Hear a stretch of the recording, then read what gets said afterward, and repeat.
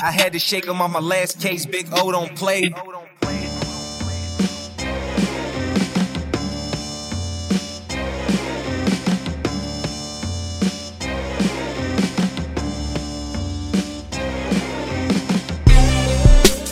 All right, guys, welcome back to another episode of the Musky Hunks podcast. I'm one of your three hosts this evening, Ryan Reed. Welcome to Talk Radio with Ryan Reed. I feel very talk radio-ish tonight. You're chipper tonight.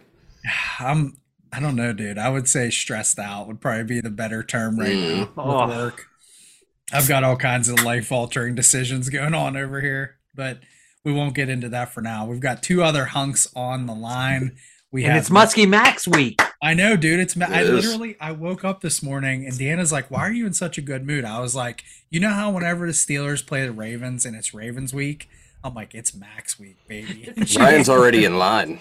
He's getting off tonight and getting in line. You're right. It's Max week. So we have two hunks on the line tonight. We have Mr. Tom Panetta. Yellow. Hello. Yellow. And we also have Mr. Owen Seaman sporting the Big O's Bucktails hoodie. I haven't taken these hoodies off since I got them. Not at all. You're lucky I'm not judges are lucky I'm not showing up in court with a tie tied around my hoodie. Do they have that technology like Nike has that makes you not stink? It, like, makes your pits smell a little bit better? Nah, you know what? But so you stink. Knock on wood. I don't pit very much. And this goes back to college. Me and my buddies in college, I used to always have an argument. Like my one buddy, Pete, insisted that his body it would get used to deodorant after about 30 days and he would constantly have to switch it. Like a tolerance. And he didn't believe me that, like, I just don't pit. My hands get sweaty as shit, but I don't pit. So anyways, there's your little hunks update on our sweat patterns. That's a fun fact for you right there. I also feel like Owen kind of looks a little hipsterish tonight too. He's got the Big O's with the sideways beanie. Looks a little like me. Scruffy beard. Like how I usually look. I am burning the candle at both ends right now, boys. It's full go time here in my house and for Musky Max and painting and epoxying, and of course I waited until the last minute because that's how I do everything in my life. So well, there you go. Now for tonight we have another special guest on the line. So we do. I want to kick this over to Tom Boy and you can introduce our guest. Yeah, so we are on a heater with, I guess this one will come out before the other one, but we're on a heater right now with rubber guests. They let me have another rubber guy. I'm pretty happy. He's from West Virginia, making some really cool rubber baits in all sizes. I mean, he was telling us before we started this, he has like 20 some different sizes and models. It's pretty nuts. And I like him a lot because it seems like he tailors, I mean, maybe not all of them, but some of them are tailored to real skinny water, shallow kind of deals. And I like that, especially where I'm at around here, my rivers and stuff. And I really like it because I'm getting into rubber, as we all know, and I'm like fascinated with this guy's shapes and the way he does things, and it's just he likes your shapes. Yeah, man, they're nuts. Like now, like I actually told him in a message, I'm like, so I never appreciated it before I started making them. Now I realize how hard this shit is, like how hard a shape like this is to make. Well, I want to get to that, like how he does his shapes and molds and everything, but we're going to get to that. Yeah, well, he is Mike Woelfel of West Virginia, of HellBent Lures. What's up, Mike? What's up, hunks? How you guys doing? We're doing good here, man. We're doing good. Looking forward to this conversation. Yep, and we got another as we were introducing Mike. Nick joined us. Hi, Nick. Nick Fiesler. Good evening. Hey, Mike, just before we get started, I feel like I got to say this. I feel like Tom's in love with the shape of you. Yeah. Little Ed Sheeran. A little Ed Sheeran reference. Yeah. You just got to watch. Just don't give out your address and you'll be fine, dude. I promise. Yeah, Tom can't find you. No. Well, I think he's already got it. Yeah, we got a nice little package today from HellBent Lures. So now I have some in my hand tonight. Soon they will have some in their hands, but right, just like the stickers from Sideshow Brian. Yeah, those disappeared. I don't know, man. They just amazing when people send us stuff and it just disappears when it goes to Tom into the void. Misplaced. So, Mike, tell us, like, you're from West Virginia. What part of West Virginia are you from? You guys heard of Marshall University, I guess? Yeah, Yeah. Maybe not. Randy absolutely. Moss, Chad Pennington, all Randy those guys. Moss, We It's in are. Huntington. That's where I'm from. White Okay, chocolate. yeah, that's where I'm from. Huntington. Nice. Yeah. White chocolate, J-Dub. That's right. Yep. So, oh, yeah. Very fishy area. I mean, So how far is that from like the well-known musky lakes like Stonewall or Stone Coal? That's probably about 2.5 hours to the basically like northeast. But Oh, wow. what's cool Okay. about it's I'm in the western part of the state. That's more central / north central. If you're talking Stone Coal, Stonewall. But I'm basically it's not great fishing right where I live, but I'm an hour from Cave Run. I'm an hour from some stuff in Ohio, creeks and rivers up there. An hour from the Cole, the Kanawha, about an hour and a half to the New, and about 2 hours to the James, or a little more. So I'm kind of like a half day's driving to all the good stuff, and so you can pretty much do anything you want if you can imagine all the creeks in Kentucky that are near Cave Run between us. There's really unlimited amount of places to fish within an hour to 2.5 hour drive. wow. So did you get started just, we kind of ask all of our guests, like what Where got you did started? it start? Yeah, fishing, not even musky fishing, but was it dad, granddad? I forget. Someone told us that grandma was the one that took them fishing, and I love that. Yeah, that's awesome. Well, actually, it was my mom has a brother, which would be my uncle, has a huge age gap between them. So he was like, when I was 8 years old, he was still in high school. And so his thing was he took me fishing. And there's this little river near where they live, which is in southern West Virginia, that, they were always trying to catch muskie. And of course, I'm like 10 years old. And I'm just smallmouth fishing with grubs and, kind of just messing around. You're happy if you catch a red eye, Mm-hmm. And we went one day. This is kind of how I got into muskies at that point was, and I didn't catch one for 20 years. So it wasn't like I started out catching them. Didn't know them out.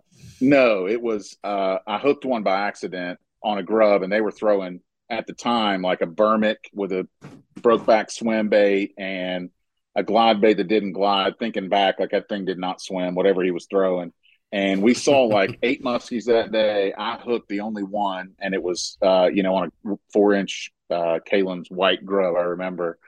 And basically that was kind of like, wow, because we saw them sunning, we saw them, and the river's super shallow. So anyway, that was something. Go ahead. Were muskies something that you saw before that, or was it kind of like all this? Okay, let me back up. Like here in Western Pennsylvania, I always knew that muskies were around, but I never caught one, and it was kind of like always a pipe dream to catch a muskie as a kid. Like what in West Virginia, are muskies thought of like that, or is it like you knew about it already? Yeah, I mean, so it just kind of going back, like I'm from the city in Huntington, right? And my grandparents and my uncle lived like in the rural county, like near Princeton, with basically kind of close to the New River, kind of close to the mountains. And basically, no, I mean, muskies, everything was smallmouth and bluegill at that time. And I mean, I didn't know anything about muskies, and we saw them that day, and I thought it was really cool.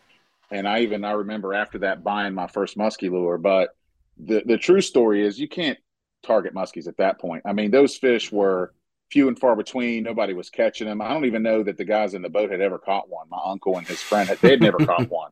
So It was kind of like they knew they were in this body of water. They're going to take a canoe. We're going to drag all day. And I'm just sitting in the middle of the boat, basically, just trying to Losing catch faith. smallmouth. Yeah, I mean, but it was cool. So that was where I first got introduced to muskies, but never at that point. So I did that one trip. I don't think I ever fished for muskies again until I was in my 20s. So just fast forwarding, I mean, those kind of experiences, though, were like, oh, my God, this huge fish is, in my mind, as big as a paddle, right, at the time when it was probably Absolutely. 36. Something like that was a big as one. the canoe. Right. So anyway, I fished all throughout my childhood, and then had an opportunity to go to Montana. So actually, I was a fly fisherman for a long time, and was a guide out there, lived in Western Montana, fished the Bitterroot, the Madison. did all these rafting trips. For And trout so and stuff. basically all for trout, Yeah. cutthroat, West Slope cutthroat, Nice. Trout guy. browns, rainbows. Right. It was all fly fishing. And so I was Those huge are into real that. trout, Tom. Those are not truck Yeah, trout. true. They're 100% real trout, and that's why I got into muskies. The quick story is when I came back from Montana to finish up school, I was like, "Oh, I'm going to go fly fishing in West Virginia still," because I was doing it before I went there, and it was like you can't go from Montana to people chucking power bait and all this crazy Your local stuff they public do. park. Right. 100%. Even if you go to the mountains, there's no holdover trout. There's no real sustainability. None of them live. They have to be stocked. I mean, you could go catch 5-inch brook trout, but it's just, you got to hike 2 miles up a stream. It's just not worth it when you're used to catching 20, 30, 40 fish a day. And it's unbelievable. Not seeing anybody. Rising. Yeah. And so that's when I just basically hired a guide at Cave Run. And because they were at a sporting show and it was close to my house, an hour away. And that was it. From that point, I kind of switched gears after I got into it, bought ProCraft, learned how to do that, did some stuff in the PMTT, caught some fish in that tournament, and then bought a Ranger. Oh, yeah. So he just slid right over that, Mike. Well, let's talk about that one a little. Like that's like, I mean, you're talking about going from 0 to 60 real freaking fast there. Like, I fished a couple PMTTs, caught a couple fish. Nobody wants to hear that stuff. Hey, who was the guide that you fished with on Cave Run? So I went with Crash Mullins when I was 23, right? Wow. And he was cool, except I didn't care for the way he fished. He just, I don't know what it was. He ended up being a nice guy. We got to know each other, but it was like the first impression of going out with him. It was more about, I'm Mr. So-and-so. And, it was almost like kiss the ring. We didn't know anything. I was just, a regular 22-year-old guy who could fish, but had no clue about musky fishing. Didn't understand it. But what I did see was we saw some fish. I enjoyed the fact that it was a big lake comparatively to where I live, and I had never fished for muskies ever before that. Right. So other than when I was a kid. And basically what happened was, just like anybody else, you go out with a guide and then it's really, you come back. So I had a boat that was actually sitting in my uncle's yard and hadn't been used, that I bought for bass fishing when I was in high school. So I just cleaned that up, started going down to Cave Run, started hanging out with Tony Grant. So Tony kind of took us under his wing. I hired him for a day, and his buddy Scott Salchi, who's a guide for him. And they kind of were way cooler then. And I don't mean to bash Crash. I'm just telling you how it is. Tony and Scott and his crew, like, they had the lodge down there. They still have. They welcomed you in. They took us out. And kind of made it more fun. Like, it was about, learning, the patterns of the fish. And so I basically, he's like, that's huge as a beginner though, man. I mean, yeah. Like someone making it fun for you. Like someone can beat their chest and show you that they're the best in the world, but it's all about having fun at that point. Like, can we talk about his lodge for a second? Because my buddy Dan and I, the only time we ever visited Cave Run, one trip, we stayed at Tony's lodge. And it was during their spring fling. It was crazy. There was so many people in there. It was just like one of the best times. Like, really? Yeah. Have you got to experience that at all, Mike? Oh, 100%. So at the PMTT, let me back up. We did stay there. Like, when we went down and hired him for a couple of days, we stayed at his motel. And there was always like people drinking beer, cooking out.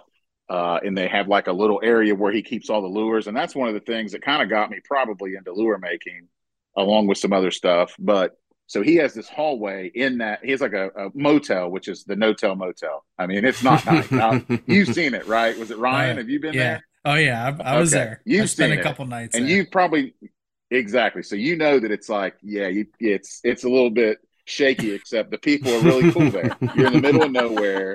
You'll run out of gas. There's nowhere to eat.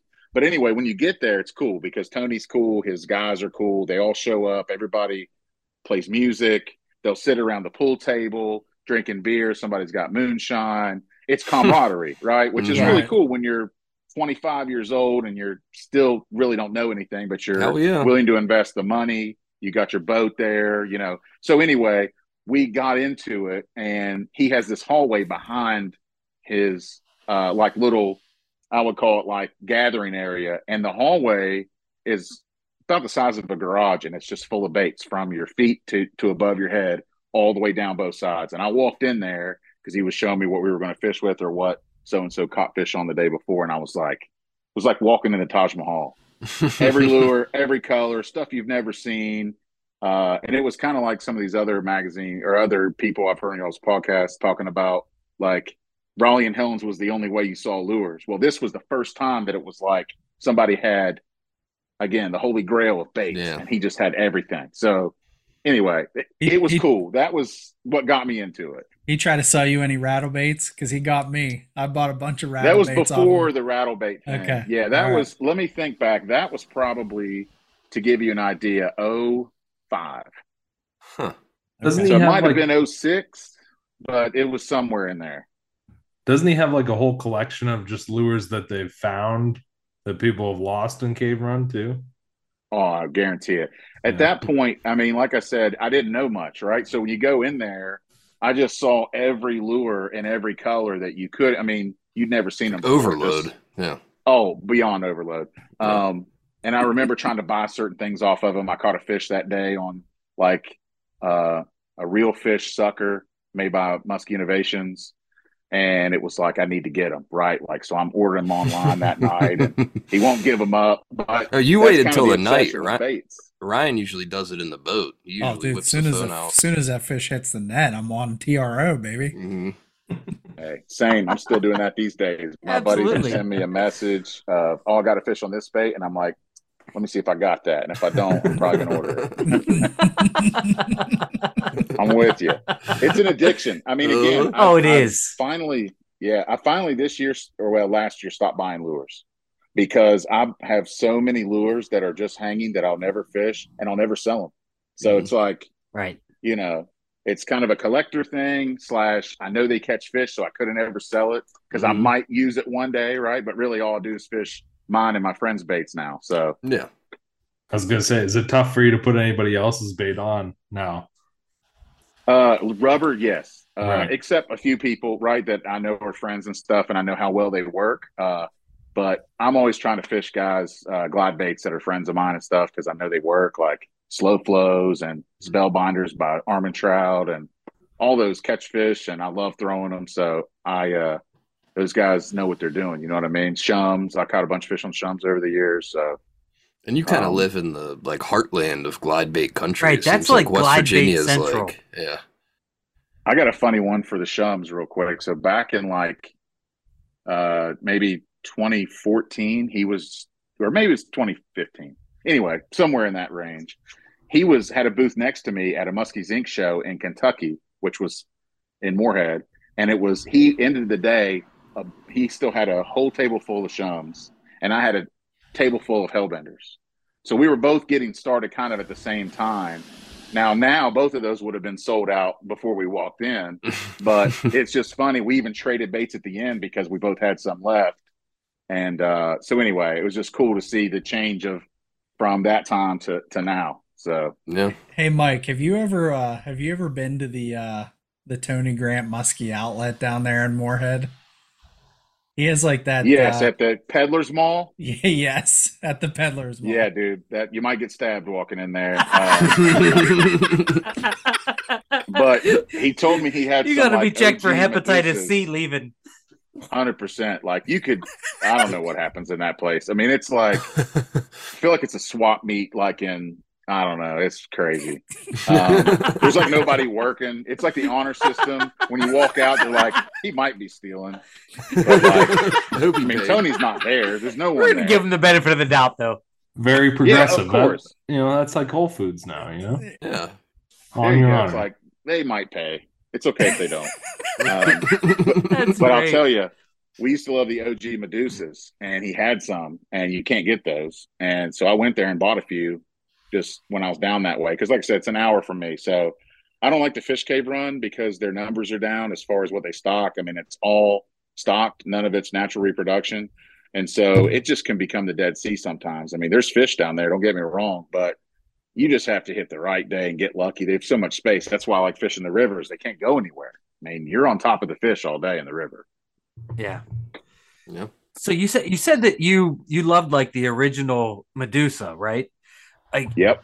is that have you tried to like what is it about the original Medusa that you loved, and have you as a plastic or pouring rubber tried to imitate whatever it is about that bait that you liked? That's the Jason Summers, the original. Before that, other Albers and those dudes. Jason Summers was the guy that owned the company, and I used to get baits directly from him. And before, anyway, we liked the Medusa because it had more hang time, and this was before the regular Medusa. I would fish there wasn't even a mid; it was just a regular. Well, I don't even know what they called it then. It was a small size Medusa. It was lightweight, and we would fish the rivers, the New, the James, Kanawha, and basically we're fishing super shallow. And they had pretty much a hang time that if you throw them out, you can fish them in a foot of water if you pump them up, uh, and they won't sink like a rock, like a bulldog, and all this other stuff would. So I would say yes, but that's kind of where it went into making something different that had more hang time because the Medusas couldn't do it. We wanted something bigger, right? Something that kind of imitated what you liked about the Medusa, which was the hang time. Oh yeah, and in the rivers where we were fishing, like the James, I was thinking about this when I was listening to you guys talk to this dude Spray Bomb and Painter. I mean, we were fishing the Yep. James before there were even jet boats on there, and it was unbelievable the amount of fish. It didn't matter really what you fished with because they would eat it, and there was no traffic. It's totally different now, but it still made you want to. Those fish will literally sit in 6 inches of water. Mhm. So you want something that when it hits the water has a big profile, but will hang. And that's why if you look at you're just wanting to ultimately pop this lure and let it sit still. That's what you really want out of my baits. And so that's why I've made them. Mike, we were kind of talking before the call again, like I was saying, the big flat belly on your baits. I don't know if we're diving ahead here, but I mean, you were saying you were trying to accomplish that hang time, and that's the thing I noticed right away when I saw these baits was the big flat belly, and that's what I was thinking. I'm like, these things, that's what I texted our group. Well, okay, so before you make a whole bunch of different styles of baits or sizes of baits. Are they all flat belly like what Tom is describing? I know exactly what Tom's talking about. Our listeners can't see what we are kind of envisioning here, but it's kind of like a catfish. I don't want to say cat. Yeah, I mean, it's kind of a flat catfish, big, flat, wide bottom. Yeah. So I don't know. I can't really describe it, but are all of your baits like that, like with a flat bottom? Yeah, pretty much. I mean, I've got some other stuff that imitates crayfish and big, other kind of creatures. But generally, yes, it starts with like the Hellbender, and then it kind of worked its way to different sizes. So I've kept them all the way along the way, but just different sizes. And so, I mean, in theory, yes, it's a flat bottom, but really it's also the tail.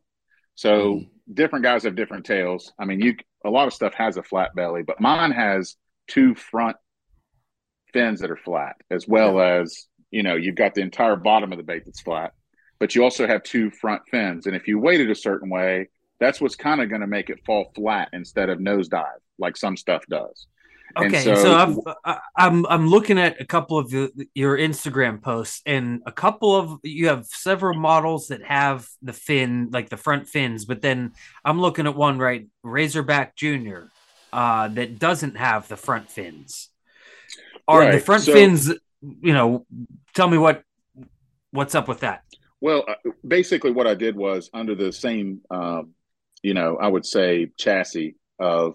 If you look at, let's just talk about the Razorback then, because it is the one that doesn't have the fins. But I have another couple of baits called the Hammerhead and the Hammerhead Junior. And those also have a flat belly. They have the wings. But if you look at a Razorback, it is the same exact style except without the wings. And the reason I made it that way was I want that to be a slash bait. I want to be able to rip it. It'll still pause because it's still flat, but it's ultimately working like the opposite of a dive and rise. I mean, the bait's going to do all the work on its own because of the weight inside of the bait. But that tail, that if you look at that particular bait, is separate than mine because the other baits are basically a pull pause, okay? All the other baits are meant to, you pull it 2 or 3 feet with the sweep of the rod, and then you reel your line in as you point your rod back over, kind of as a motion back towards the rod, and that's your hang time. So you can basically sweep, reel, sweep, reel, and on the pause every time is when they pretty much get eaten. But I wanted something different to fish a different style of lure, right? Because everything I was making is basically like that, other than, like I said, the mobster, which is a big 10-inch crawdad and whatever. But yes, so I'm trying to do something a little bit different with the Razorback, and that is a slash bait to rip it back, and it still has the paws because of the flat bottom, but the tail's different, if that makes any sense.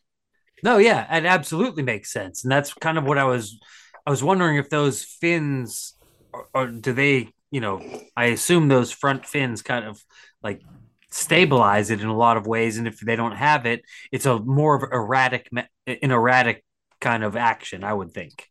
It is, except when really the main thing is when you're designing a bait like that, it's a lot of trial and error. So as you can imagine, I've made multiple molds, multiple weight system, multiple harnesses, multiple different types of wire and placement of the weight and the amount of weight.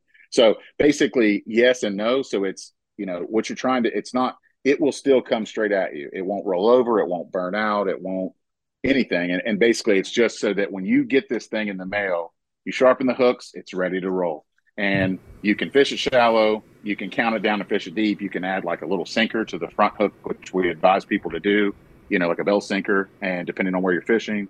So, I mean, it's kind of just a separate way to get my baits out there that do something different than the rest of them do. So, real quick. Yeah, go ahead, Ryan.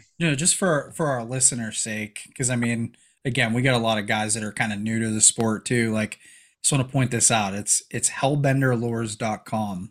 Right. The website. So like all of your models and stuff are up there, Mike. And I was just kind of poking around when you were talking about the Razorback. Like that's probably the best way for me to sit here is to look at your website. Owen, you mentioned Instagram too, but that's pretty cool how you have everything. It's super simple, super easy to follow. So I just want to make sure. And I'm looking at the different shapes that you offer, and I'm also thinking about Tom, who is in his entree into the world of rubber. And I'm like, okay, what type of softness, hardness are all these baits? Like, do they sink? Do they float? I mean, there's like so many different kind of varieties. And the thing that fascinates me is, how do you do your internal rigging? And that might be a question to kind of get to a little bit down the road, but the internal rigging of all of these different things and how you get those into the molds. Like you have to factor the internal rigging into any mold that you make, right? Oh yeah. I mean, the mold is just the first step. It's everything else is about your weight and your harness. I mean, it's everything really, because just like, for instance, I'm working on something to change a little bit, and I thought, well, just this one minor change, and it ruined the way it swam. And it's like, wow, well, let me go back to the drawing board. And it's like I said, it takes a while, or you can get the home run just based off. For instance, I have a lure called the Boogeyman, which is, I think, the best lure for overall fishing because it's 12 inches long. It weighs like 3 ounces. You can sling it a mile. And if you just reel it in, it just swims straight and has a really nice kick at the tail. But it's basically something that's foolproof. Like if a lot of the new fishermen will message me and I'm like, get a Boogeyman, man. They're $28. They swim like a champ. They get eaten. I mean, we've caught like 40 some fish in the last 6 months on them. Not just me, of course, but a bunch of the dudes I fish with. They just get eaten. The fish, it's a perfect bite size. So anyway, that's a home run that I added weight to that. I used to, when I first produced them, you would use the push weight, Nico weights, which I do sell, and put them towards the front. And that works. I mean, it really will. But the thought behind it was let the user weight it himself or herself, because there are guys that can buy this bait and fish it in 6 feet of water, but there are people that want to fish it in a foot of water. So why should I just produce it at a certain weight when I could have them add a bell sinker or give them the push weights? And it does work. But again, there's a lot of people that are beginning that need kind of just, hey, I'm buying your bait. I don't want to tune it. I don't want to play with it. They don't want to tinker. There are people that don't want to tinker. They don't want to have to figure things out. They just want to put it in the water and make it work. And there's something to that for sure. But I also really like the idea of having something that's completely customizable, like being able to add all of those screw in weights that the places offer, where you can adjust it for, really however you want to make that bait, because everything, like you said, the slightest thing can change the bait's action Mm-hmm. completely. And we're so limited sometimes, like Mike said earlier. So he was talking about the Medusa and how fishing them shallows kind of could be a chore sometimes. And like that's when I started musky fishing. That's exactly the kind of water I was fishing. I mean, I'm watching these videos of guys fishing, their monster freaking Medusas out in St. Clair in 20 feet of water. And I didn't have that luxury. I was fishing a foot, 2 feet of water. And right off the bat, I'm limited. I'm like, what the hell? What do I use? I can throw a top water and I can throw a bucktail. Like, what else am I going to throw in a foot of water? And as I'm progressing, I'm kind of learning like these different shapes and stuff. And like Mike's saying, the fins, like these little tricks can really help you fish these big, heavy baits in shallow water. And that's really cool. Owen just wants a rubber bait Yeah, that he won't rip the tail off of when he tries to get it limber. Right. When I watch a Doug Wegner, how to improve your Medusa, my brand new Medusa, and I'm like, oh, I'm gonna stretch it out. Pop. There goes one of three. Just melt it back on, dude. That's I did. I did.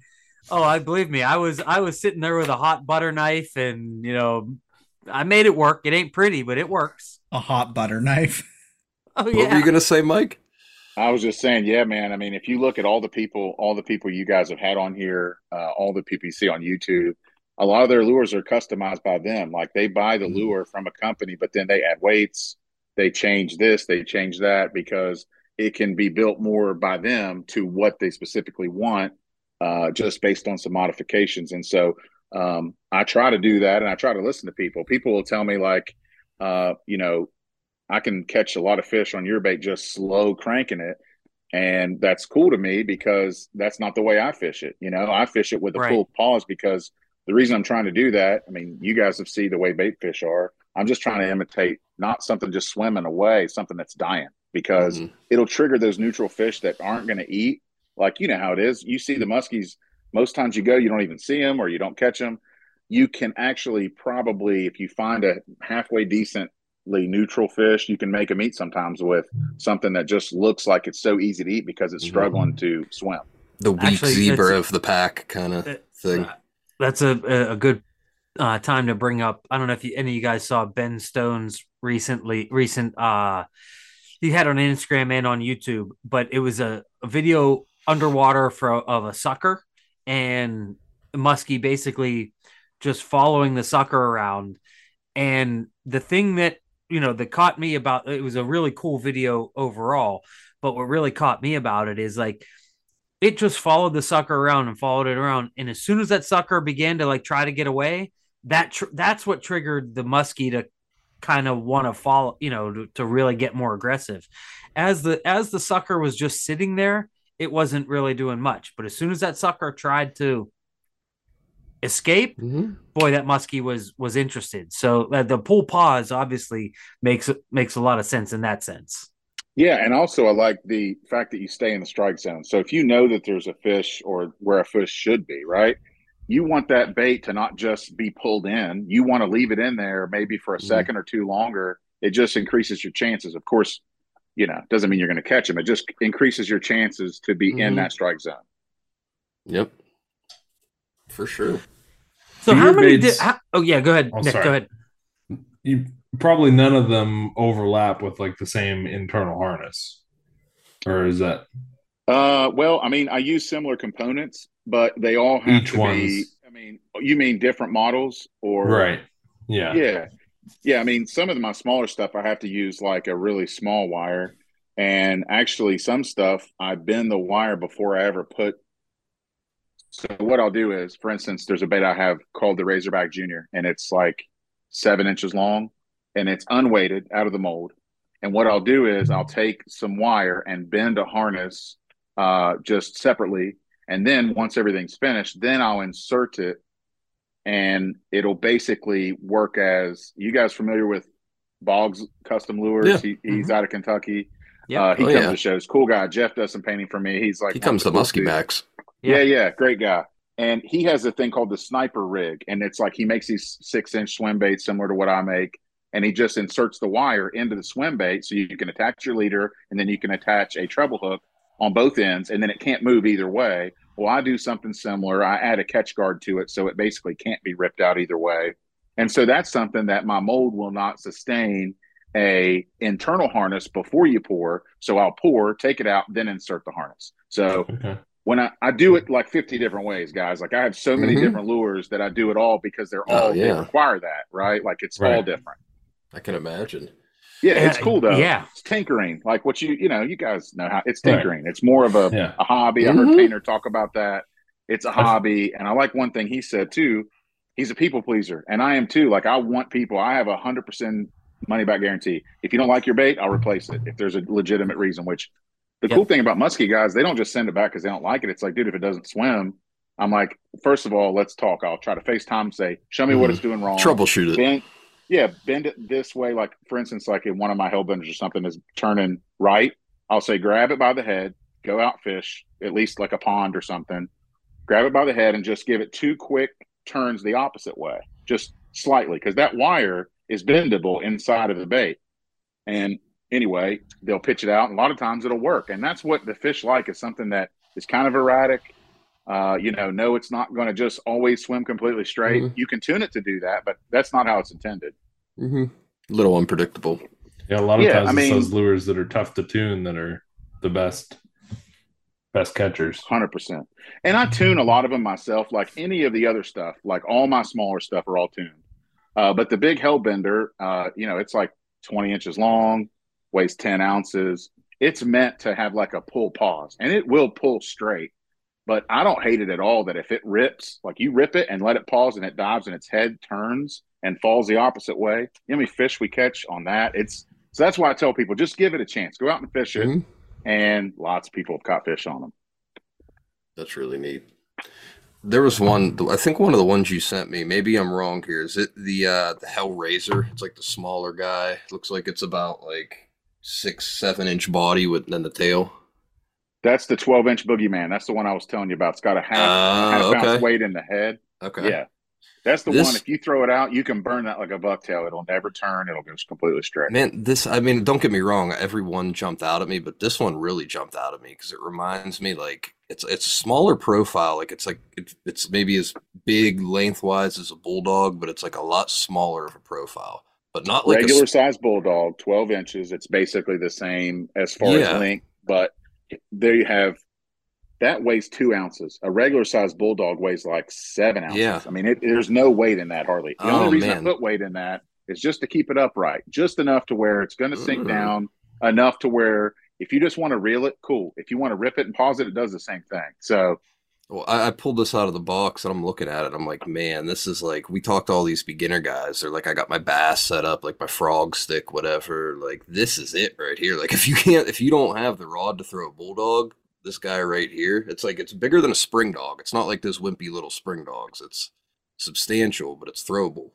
Yeah, that's my favorite bait to fish because it doesn't wear you out. Like I said, you can rip it, pause it, swim it, pull it. I mean, they love them too. I mean, it's the perfect bite size, right? It's and a lot of guys make some smaller stuff like that too. That's just something I've been working on, and I've had that out for a little over 2 years now, and I've just added the internal weight the last year, and it's actually done way better just because, again, if you throw it out and just maybe count it down for 1 second, you're down at like 4 feet bringing that thing in. And so, or 3 feet. So it really makes it to where, you can cover water, but it doesn't wear you out because it's not heavy. Yeah, that's a cool one. That looks like a creek special to me. That's what I was thinking, Ryan Reed. That might be yours right there. I might have to give that one to you to go. Looks like putts around. Maybe you should try it in your creek. We both can, but I think that one might be going to your home. I got a few extras. I know a guy. Just let me know where to send them. You could send them my way, Mike. I'll get them to Ryan. Don't worry. I'm sure he will. Yeah. Well, the one I keep looking at on, I'm looking at the Instagram is the creek chub. Like that's the paddle tail. Mm-hmm. How big is that? I mean, I can't really 6 tell. inches. Okay. So that's tiny. Something that's pretty reasonable tiny. For someone that's a beginner that doesn't have like a major musky setup, to fish with. You could throw something like that pretty easily, I would think. Oh yeah, and it's the same thing. It's a swim bait, so it's not really weighted. It's just weighted enough to where it doesn't blow out and it doesn't, just skim across the surface. And that's meant for your springtime. Like that's why a lot of the stuff. I don't know if you guys noticed, but I did like a lure drop this weekend. and I put out some of those, the creek chubs, some baby razors, which are like my really small Razorback, or excuse me, Razorback Junior. And those are all basically 6 to 8 inches long, because coming up here in the next month or so, these fish are going to be doing pre-spawn. They're not really hungry. They'll eat off, basically if you bother them, they're not spawning yet, so they're not going to hurt them. But they're not looking for a huge meal right before the spawn. And then after they come off, they're not looking for a huge meal generally. And so if you're fishing creeks and rivers, it's the perfect bait for right now. Again, it doesn't wear you out. You can burn them. You can move them fast. You can fish them in current. And so it's kind of one of those things. Downsizing is a good thing to do this time of year. And that's kind of why I'm trying to get them out right now. It's just to let people play around with them until, first part of May. And Mike, do you jig any of that stuff at all? So I'm working on, I sent some of my Razorbacks down to Sam Scott at Blue Ridge and on the James, and he's caught a couple of fish jigging the Razorback. So I'm looking at maybe making a jig harness, which would be much heavier. It's going to be hard to duplicate like the Bondi, which is amazing. You can jig it. It's just, it only has an ounce of weight in the head itself. I have made a few that have 2 ounces and it will jig. But I personally have not fished it jigging because I've basically just been fishing rivers and creeks when I do get out. That's the one bad thing about bait making is the days I have off, because I do all kinds of stuff. I'm in the garage and in the shop making baits or now instead of fishing. Well, something that jumped out at me was the King Claw jig that you say. Yeah, is that musky oriented or is that like a bass? Huge big bass guy or? So I'm not a big bass guy, but it is. So what happened was I made this thing called the Musky Mobster. There's probably only 50 of them in circulation, just because I tried several different harnesses and I got them to swim fine, but it just didn't do how I wanted it to do. Right, like it was meant to really work almost like a toad. It's got 2 big claws. It's like 14 inches long, but I just hadn't mastered the harness, and so I shelved it for now. So anyway, I really like the concept, so I made an 8-inch crawdad. And so it's basically soft plastic, all 8 inches long with 2 big claws, and it's 4 inches wide, at the claws. So bass will eat it. I've caught largemouth on it, just actually fishing for musky, caught walleye on it. But it's a musky lure. And basically, the guys like Chubby Chaser and those guys are all fishing bottom. I think that's the next step in musky fishing is dragging stuff along the bottom that's weedless. And that's especially in those creeks and the rivers and stuff like that. Absolutely. And I'm shipping those to Canada. I've got all kinds of people trying them out. Basically, it's one of those things that's been I've tried several different rigs for it. I've tried big swim bait hooks with, the blade on it. I've tried just 2 single jig hooks. And now I basically tied my own skirts onto 1/2-ounce jig heads. And then I've added extra weights further down the bait.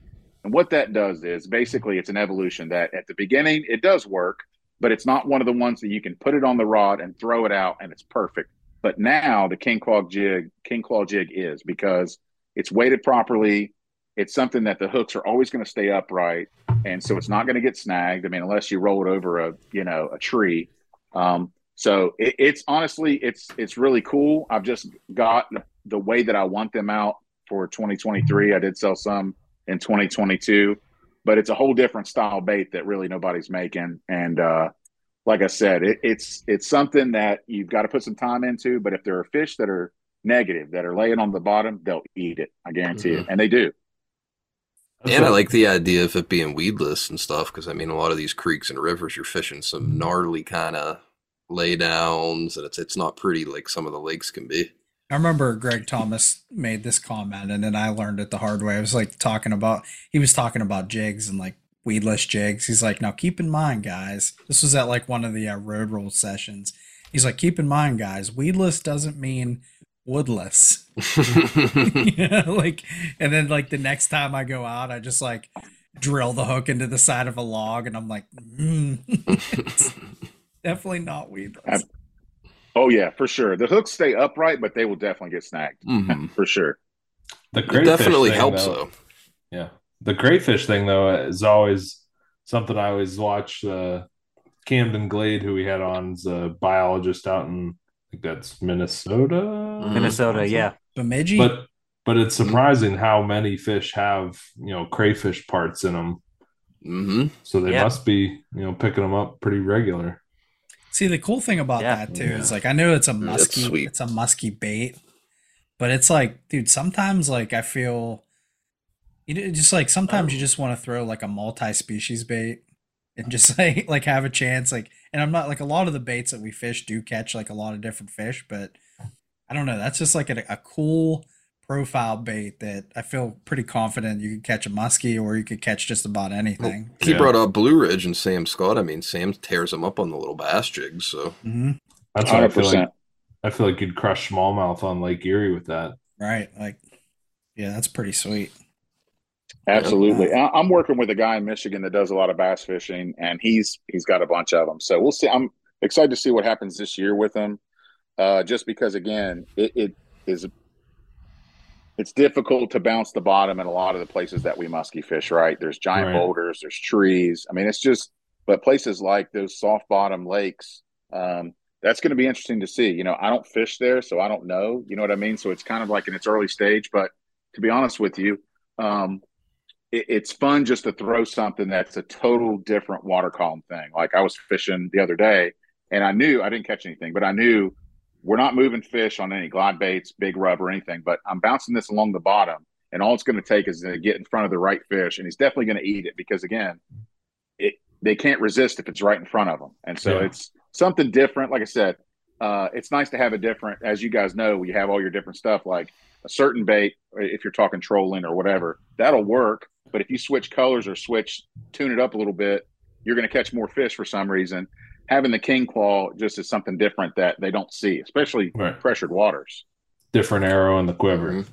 Now, the cool thing is, like, Mike, you were showing us that bait, but there's a picture out on your website, too, where you're holding two of those things in your hands, and that gives you, like, a really good perspective on what the profile is of that, and that looks even juicier than I thought. That looks super good. You like his shapes, too, Ryan? I do like the shape of you. Ed Sheeran. Mm-hmm. So speaking of shapes, Mike. Well, yeah, I was gonna say, it's just speaking of shapes. The other one that I was interested in, and we kind of talked about it a little before the call too, the Razorback. And that one we were kind of talking. It seems like more of a way to work the column a little bit, opposed to staying in one spot. Yeah, absolutely. Oh yeah, the flat. If you talked about earlier about having the flat bottom of the bait. If you look at that bait you have and flip it upside down, the whole thing's flat all the way down to the tail. Oh, yeah. And if you look at the ridges in the back of the tail, that's something when I designed it, is just to make it fold over so that when you rip it and pull it, it kind of just does like almost like a mermaid tail would do, kicks, right? Like it kicks and it doesn't blow either way. So it's just, like I said, a good for way. people not seeing it, it's kicking up and down, not side to side. Up and down, not side to side. Yeah. That's right. Yeah, it doesn't swim straight. It's meant to just be ripped and bounced. It hops almost, kind of like, So it, like I said, I do have a TikTok page. If people want to see the videos, like I'm not big into TikTok. I don't have that many followers. The only reason I use it, it's just an easy way for me to make a video that's like 20 seconds long that I can get different actions and get it out there quick. So if anybody wants to go look, just look at Hellbender Lures on TikTok. And you'll see like the way that swims, the king claw, the way I did some underwater video. It's not great. The river was a little dirty, but it shows what it does. So the king claw, when you pull it through the water, those claws will stick up. So that's the cool thing, is that it's almost like, how a crawdad, when you see it in the creek, he'll have his claws. Has those defensive. Sometimes. That's exactly what the king claw does. So you rip it and it's got those weights to make it bounce, but the claws, because they're lighter weight, they'll float. Now, I don't use floating plastic before anybody asks, but they're so light, and the way that they're spread out, they just stick up like a crawdad does. And here's the reason I designed it, and then we'll move on. You guys remember catching crawdads in the creek when you were kids? I mean, I'm sure you all did that, right? Absolutely. So there was always the big daddy, right? There was always the big black one. There's a bunch of little ones, and we used to call that the king claw, right? The lobster. We'd catch them. So that's why I got the name. He's the king claw, right? Nice. This is the one, and you catch him sometimes in minnow traps and stuff like that. He's the big daddy, and he's 7-8 inches long. And I've always known muskies eat that stuff. You're right. Somebody mentioned earlier about them checking what's in the fish's stomach, there's crawdads in there, man. I mean, mostly they eat suckers, but depending on where you are, they love crawdads. So, like I said, something to try, something different. We haven't mastered it, but these things right now swim incredible. So you throw it out, reel it in, it works. Well, speaking of the name, sorry, on. No, I was going to say, you said, they swim incredible. They obviously don't swim incredible like when you first come up with an idea. How do you prototype these things? Do you create clay molds, or because your shapes are all very original. Like, these are not things that you can just go on some CNC machine maker's website and order a CNC mold and make this. This is all very specific or original stuff. Are you doing it by hand?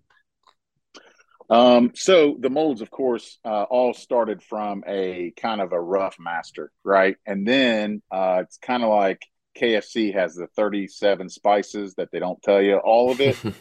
So I have quite a few spices that other people use the same stuff I'm doing, but it's basically, here's what I would say. It's forever. I can't even count the hours of trial and error.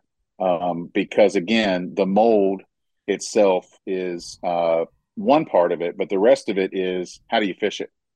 Because just like that king claw jig, it sat in my shop for like 6 months because I was like, I'm not going to use it. I can't get it to swim the way I want. People aren't going to buy it. They're going to say my lures suck and all the stuff.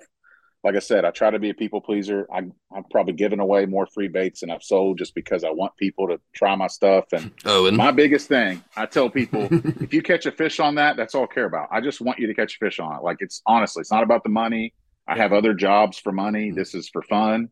It's a hobby, So, but yes, to answer your question about the molds, it's like it's all started from an original idea. It's changed into how to develop the mold, and really, it's all about developing the harness or the way to present the lure that makes it user-friendly and catches fish. So I hope that answers the question, but it's like there are a lot of things that other guys do that I do, basically. It's the design and really, I would say the R&D, the research and development of things that have just happened over the years. I mean, I've been making baits since like 2015. So we're, 2014. So, I mean, it's 7-8 years of like seriously doing it. And so there's a lot of tricks you pull up. I will say this. No one really tells you anything. Like, you kind of have to learn all this on your own because everybody has their secret spices. Yeah. And not a lot of people are making rubber. Everybody makes glide baits. Everybody makes crankbaits. Everybody makes, and again, there are people that make them incredibly, and then there are people that don't. But not really people make, unless you're the big companies that really don't want any part of the little guys. Nobody's really making rubber. Now there's guys in Virginia making them. There's guys around making rubber, but I don't know. It's kind of like you don't ask them. They don't ask you. It's kind of like when someone posts a picture of a fish, it's not polite to say, where did you catch it? What did you catch it on? What color? It's just, you say cool fish, right? Or good work. You don't watershed. Yeah, you guys know that. I mean, that's been the same thing. So I've always felt like I don't ask other guys how they do their stuff because I feel like it's rude. Not that I don't want to tell you. It's basically me just trying different stuff for you got to protect what you've spent so long, like figuring out on your own. You know what I mean? Like, I get that completely. And it takes a lot of money, as you know. Yeah, that's the main thing. It's a lot of money. That's a good point there. I told you we had Mike DeBulsi on last night, and I asked him the same question. How many gallons of plastic do you think you went through before you got it right? Before you were like, okay, I like this and I'm going to sell it. I mean, I know you can't say 102 gallons, but like roughly like 50 gallons, 100 gallons, 200 gallons. Like, I've been buying 5-gallon buckets of plastic for 8 years. So, and I've never held on to one very long. So I don't know how many that is. But quite a bit. I mean, I don't know the number. I was using Alumilite a long time ago, and their plastic's not good anymore. I bought every company. I know that'll come up. I've bought every company, from Dead On to Calhoun to Alumilite. There's some other smaller companies. They all work, and I use the saltwater blend because, first of all, you don't want to be like, I'm not sure who that was, pulling the Medusa and it rips your tail off. Yeah. That was me. Yeah. I've done it a million times, dude. Trust me. I've like, messing with a bait, pull it apart. So I know that's not the blend I want to use, right? So 312 is the number of what I always use, depending on where it is. There's some other saltwater plastics that are available in other countries too. And again, getting that stuff shipped in, it's just like I said, it's all trial and error. You got to buy it and try it because there's no one to call. That's the cool thing. It makes it hard, but there's no one to call to ask how to do it. There's a few guys, but they're asking me. I've been doing it longer than them, if that makes sense. Now, I wouldn't call those dudes at the bigger companies like Woelfel and Musky Innovations, and those dudes don't want to tell me anything. And I honestly want to figure it out on my own. No offense to them. They do a great job. I'm just building them in my garage, like pouring them when I can. I've got 3 other jobs. So, now that's cool. I saw you have the original Hellbender and then the Hellbender Gen 3. Is that just because the original one has like a cult following, or is there kind of a different action between the two that you keep making the original? So the original, I have an old school silicone mold that I made 8 years ago, and I can't let it go. Right. I love it. It is a cult following. It's a lure that always produces fish. There are people that want that over anything new that I make. When I sell those, that sometimes, depending on the colors I put up, they'll sell out before anything else. And it is kind of the cult thing. But also, like I fished last week, that's all I threw was an OG because I know how well they do. And if you're in a certain, type of water where they're eating big suckers, then you're going to throw that. So anyway, the Gen 2 is a lure that I discontinued temporarily because if you look at the tail on the Gen 2, which you can't see it on the website because it's not on there, it's a much thinner profile tail. And it's very similar to the boogeyman tail. If he could show you the boogeyman tail, it's long and slender. Doesn't have a big hoop in it, right? It doesn't kind of make a big wide, not a big flare. Yeah. So now this is the big boy with the big flare. That's got the big flare. Right. That's the big flare. Right. Yeah. So that's a Gen 3 style tail. Now that's not a Gen 3 Hellbender. Let me see the top of that bait. Yeah. What is that, Tom? This is the big boy. It's got the logo on the side. That is a Hellraiser. Yeah. Okay.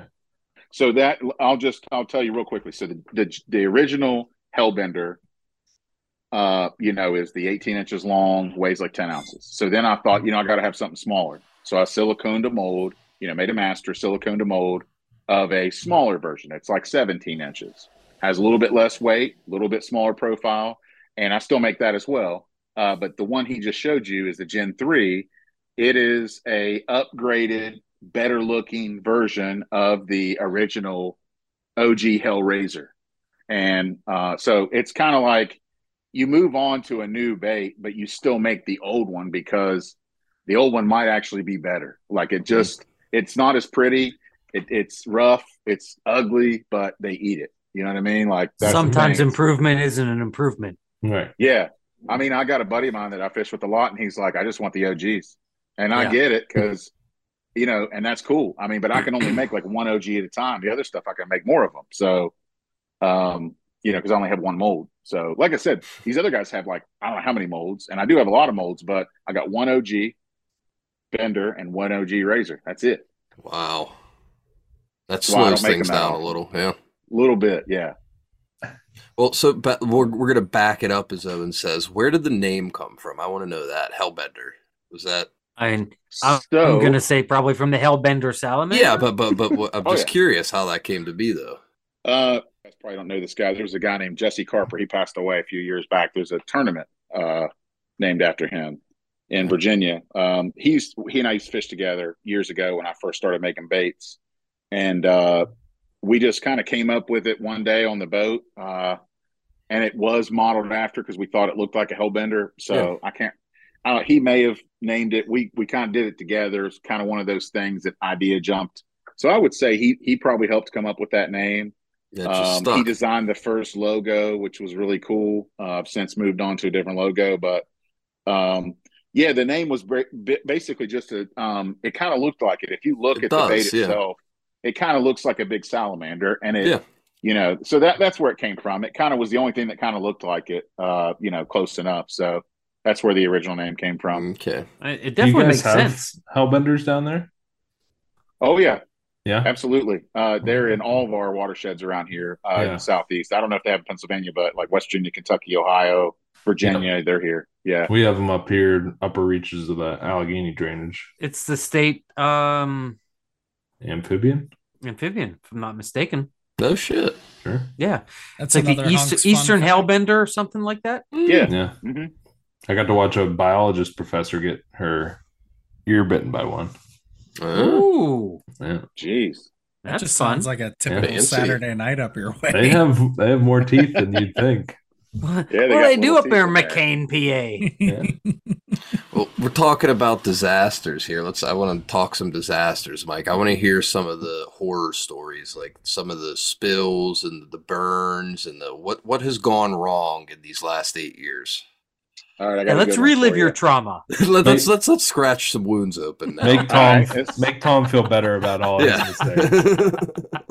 So I had some college buddies of mine. I used to have a camp on the New River, a camper, and I'd have my jet boat and I had a raft. And this was probably, I'd say 5, 6 years ago. And they were coming down to spend the weekend. We were going to float the lower New River, and they'd never caught a muskie before. So anyway, I was also making a couple of OG Hellbenders because at the time that's all I was making. I only had one mold, and it was an OG Hellbender. And so I was taking it to a dude that lives on the James because he and I were catching fish on him, and he was like, I want this color. So I kind of got in a hurry because I was leaving that day, and I was stupid and didn't have a glove on my hand. And so basically what happened was I wasn't really paying attention, and the Pyrex kind of leaned back with my hand. I pulled it back, and it spilled over onto my left hand and my index finger and my palm right there. And let me tell you, it was so hot that I wiped it off and called my mom immediately. And I was like, because she was the only person around, I was like, I can't drive and I can't feel my hand. It was so hot that I was like, I read about it online. So anyway, they said, put it in water. So I stuck it in like a glass of water. Here I am in the car, getting a ride to the ER. I have my hand in like a glass full of water. And what's weird is it felt great in the water.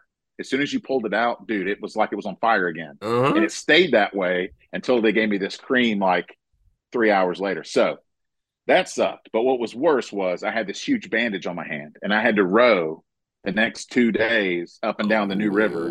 We didn't catch anything either, which is the worst part. I wish I could have said at the end, like, yeah, they got one. It's worth it, yeah. Yeah, we didn't catch any on that trip. And so, yeah, it sucked. And I always wear gloves now. So that was, me being stupid. I took one already. Like I've told them a couple times. I took a knife to the wrist, and it kind of did the same thing. Like you wiped it off, but it just continued to burn because like you can only wipe so much off, and then some sticks to your skin, and it keeps curing, and it's still burning you, and it burnt like down to the muscle almost on my wrist. Just You're pulling skin off. When you wipe off, that's skin. So once it gets, it adheres to your skin. So especially because the moisture, it's not cool. A nurse prac friend of mine was like, you're lucky you went and got it checked out. Because see, guys like us are like, throw some dirt on it. It'll be fine. Some that duct thing tape, was on complete fire.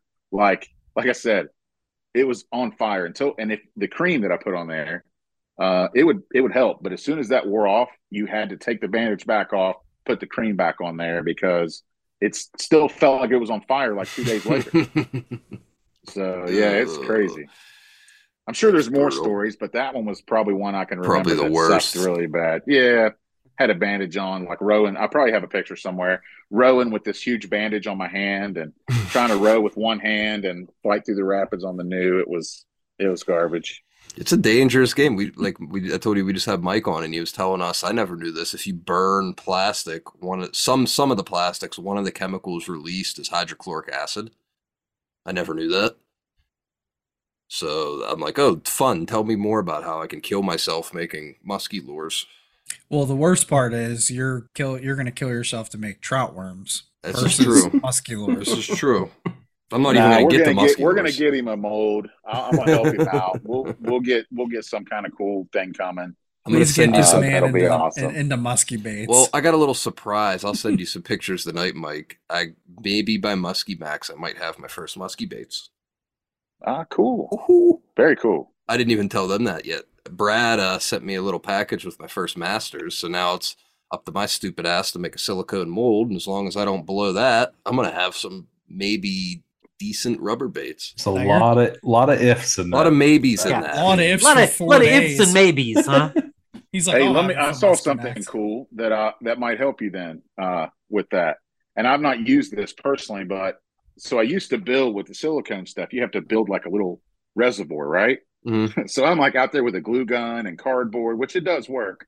But I saw a guy on TikTok make them out of Legos. Have you seen that? Yeah. I've been doing that actually. Yeah, there we And go. I didn't See, know how freaking expensive Legos were. I went to Walmart the one night. It's like 100. I had to buy the Amazon, the China Legos because the Walmart Legos were like $100 a pack, and I couldn't even get enough to build a mold box out of them. I'm like, Hey, you want oh to my know God. you want to know what a good resource for Legos is?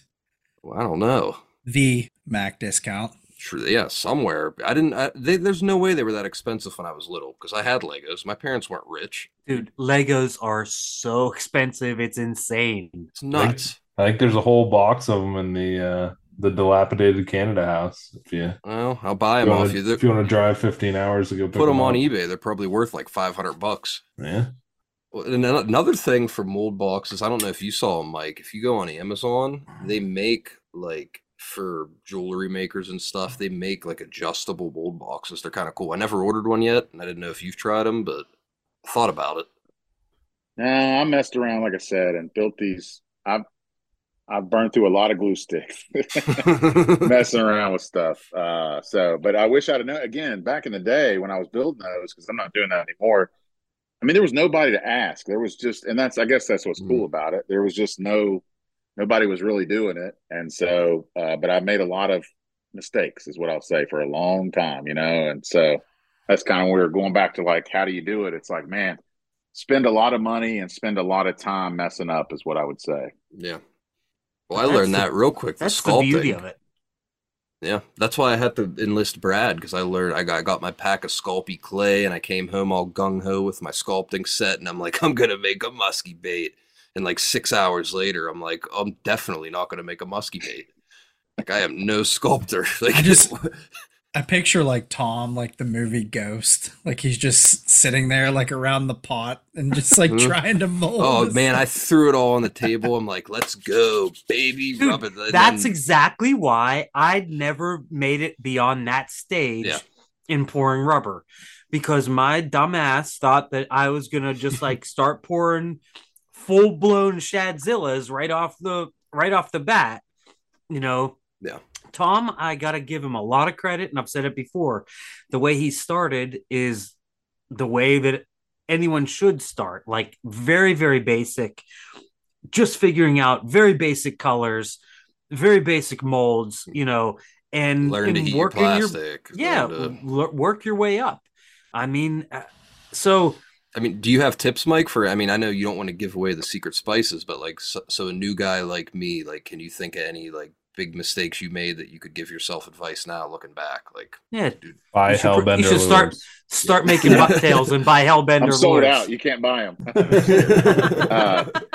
I sell out too quick. But no, I mean, here's the thing. What I would say is, I feel like there are a lot of people out there now that would actually be more open, to some ideas.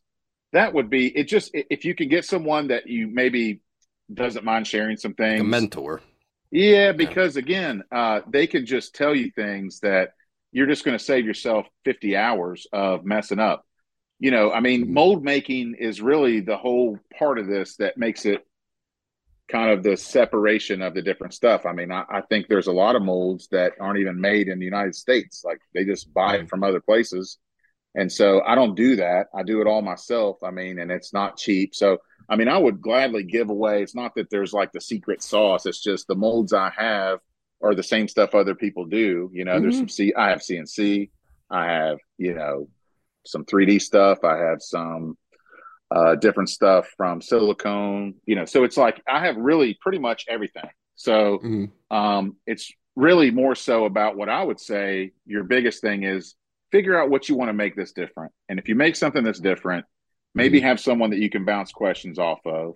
But if not, if you're just starting out on your own, it's just going to be trial and error. And that's part of the fun, is enjoy the process. But like I said, I don't have any problem with telling you specifics. If you have any specific questions, I'll definitely help you. Well, I like that attitude though, the enjoy the process, because I've told these guys I'm having so much fun making the mistakes. Like I love. I mean, don't get me wrong. Like I don't love burning a cup of plastic, but I like getting a mistake out. I feel like accomplished when I get a mistake out of the way. Like when I'm like, Dude, I screwed up. I know what I did wrong. I'm not going to do that again. Like I'm I like, have okay, had today was so good. much enjoyment living vicariously through you, just watching you do it, because watching you really enjoy it. You know what I mean? Mm-hmm. Like, and I can tell you really, really, truly do enjoy it, and that's Oh what's yeah. awesome about it. So, and again, you don't have to like do it to make for a job. Like Mike, like this isn't your job, right? Like this is your hobby. This is a hobby. I mean, I have several jobs, and this has made become one. I mean, like today, I was working on packing baits, doing slips. I mean, it is work, Do you but have anyone it's that fun helps you? work. My wife, Okay. Nice. and she helps me with basically the shipping aspect. But recently, I've been doing all that myself too, which is cool. She's just been kind of busy doing other stuff, so um, it's the only part I don't really like. Like for instance, I had a guy message me that he thinks he didn't get his order. So here I am, running through all the receipts and checking everything, and it turns out he was like, "Nah, never mind, you got it right." But I'm worried that I didn't get him what he wanted Mm-hmm. because that's Right. kind of the point. And I only have like if I sell a certain bait, I have one, it's gone. I don't have like 10 of those sitting around, so it's not Right. like You I can can't make him just like another one. replace it. No, I don't have it. I was thinking today, I was literally like, okay, somehow we messed this up. I'm certainly not going to blame that on my wife because it's not her fault. And even if it was, I ain't doing that. Right. Good Right. It's man. just, Good but man. it felt good that he messaged me back and was like, oh, yeah, never mind. I got it. Anyway, he's like, I never got this. So I looked through it anyway. So it's one of those things that you want people that are going to spend this kind of money with you. You want them taken care of. And that's the thing too. It's like I want to say it's not a job, but it is because I'm spending quite a few hours a week doing this. I mean, pouring and all the different social media stuff. And like I said, I don't have any help from anybody else outside. This is all me, right? Like I don't use a retailer other than Sam Scott gets a few baits a year.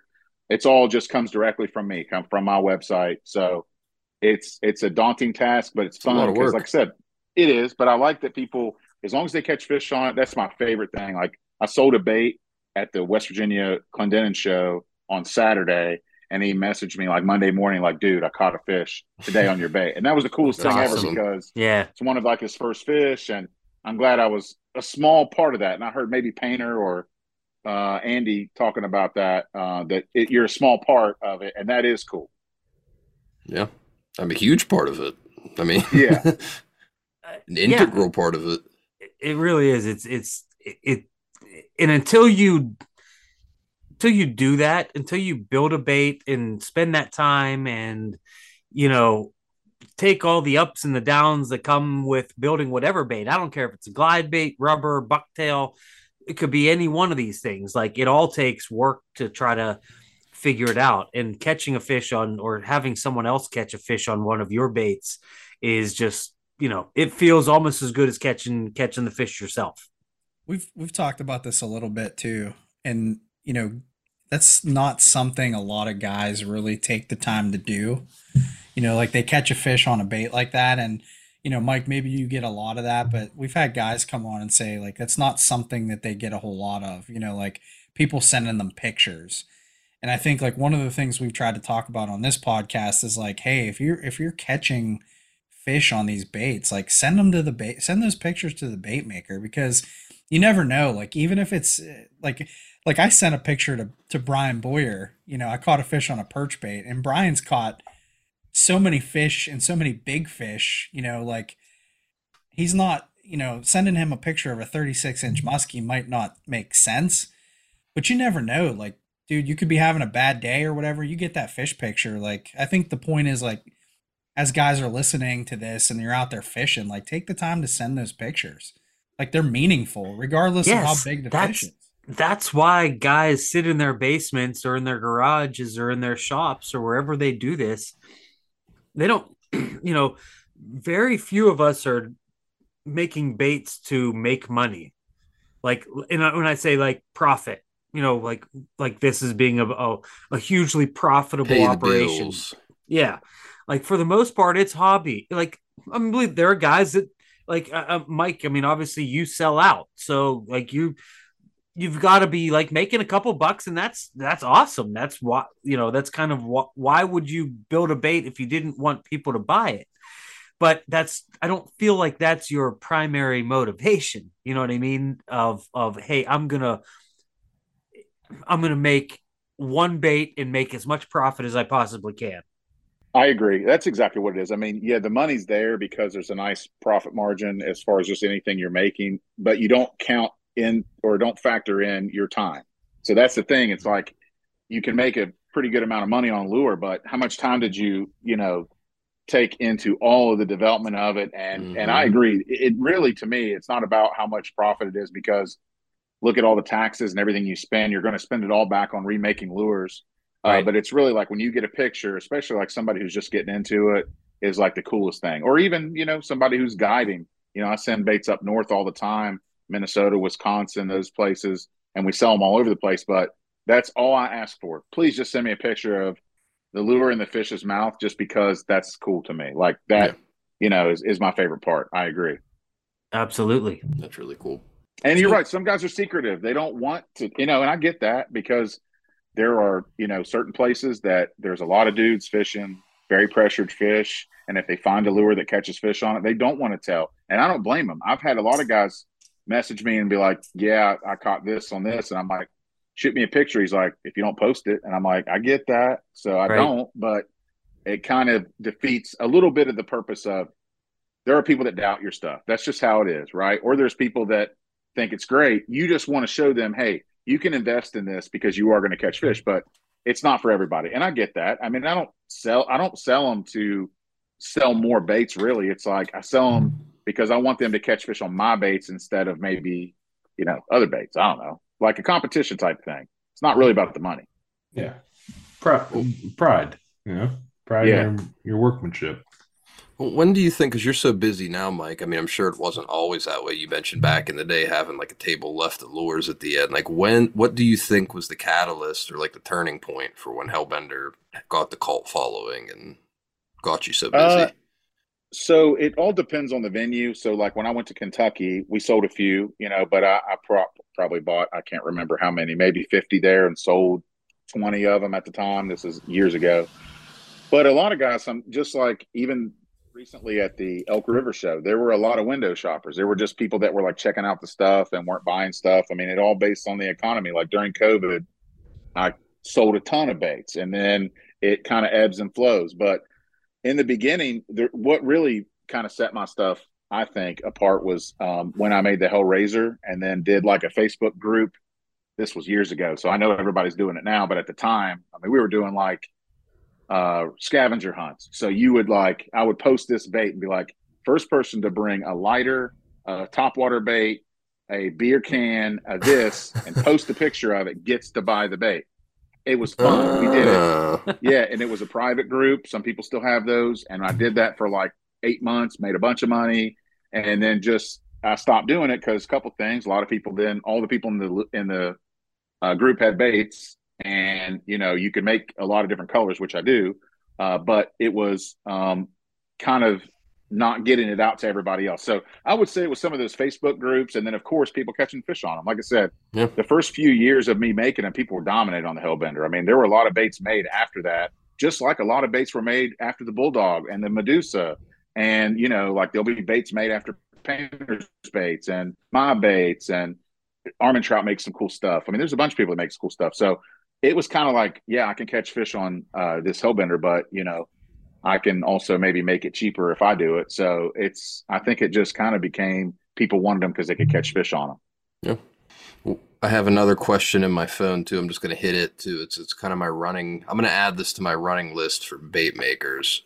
Have you ever like got down in the dumps or like wanted to quit? And if so, what like brought you back out of it? Like, did you ever just one day throw your hands up and like, I can't do this anymore, I'm fed up? And if so, what brought you back from that? Yeah, I mean, I think it's definitely. I mean, it's just like everything else. I mean, you're going to get discouraged. Mm.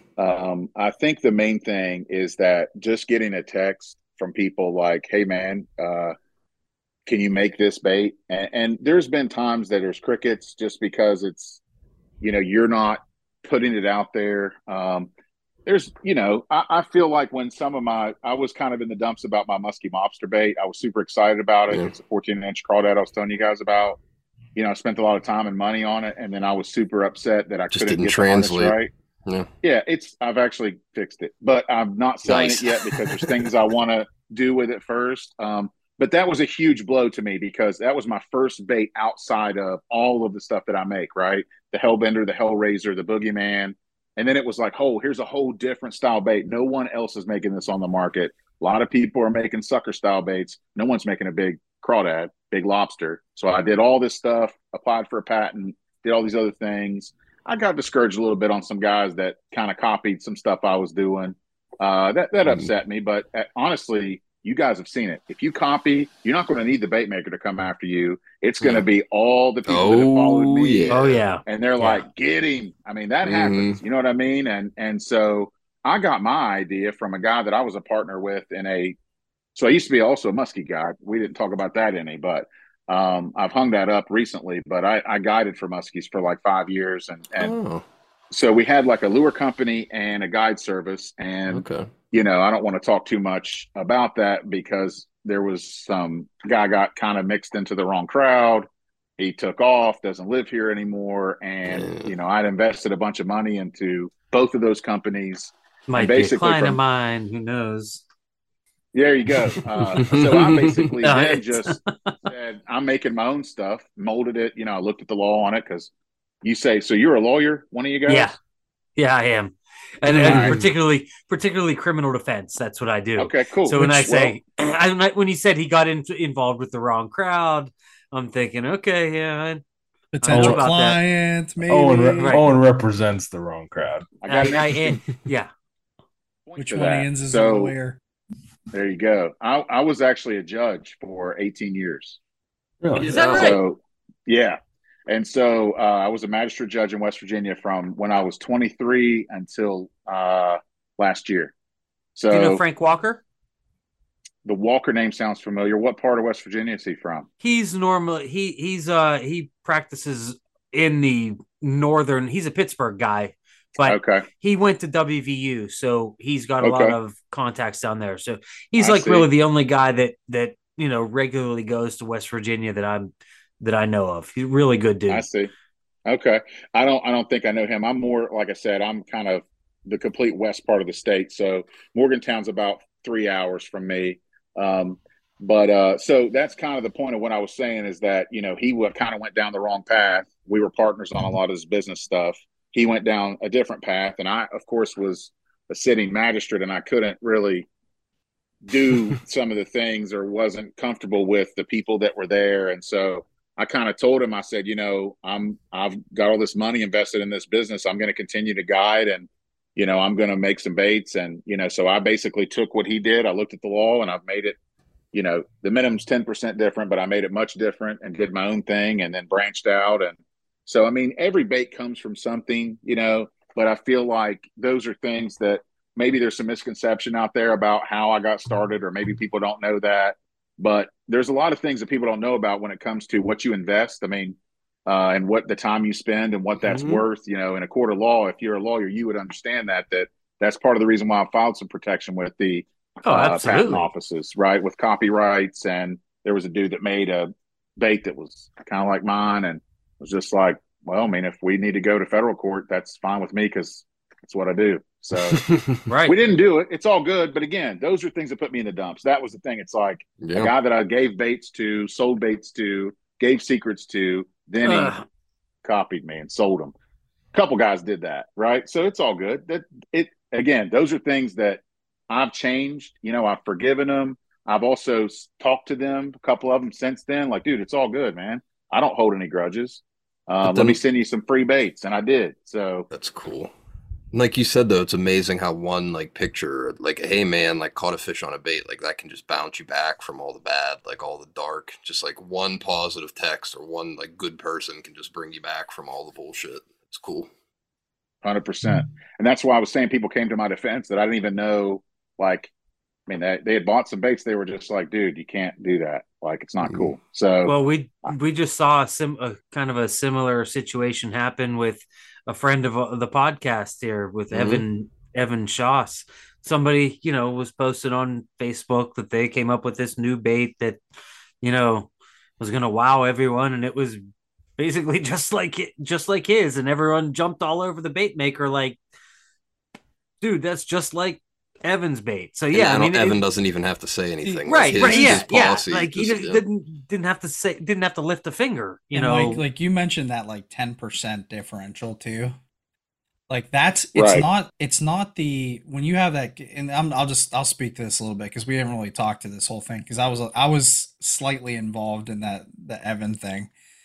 When you're looking at these baits, like first of all, when you're friends with somebody and you have a really good relationship, like the natural reaction there is to get defensive, right? And like that's I feel like what a lot of it happens, but when you take into account like even if it was like 10 or 15 or 20% different, like I think a lot of that probably wouldn't happen.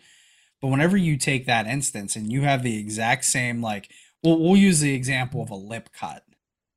Like if somebody, developed or did something specific with like a lip cut or like whatever it is with that lip on a bait, when somebody goes out and replicates it, and it's almost exact to that specific model, I think that's when like the He-Man Woman Haters Club comes out and just starts, immediately gets on the defensive. And, that's like, I don't know if that's a good thing or a bad thing.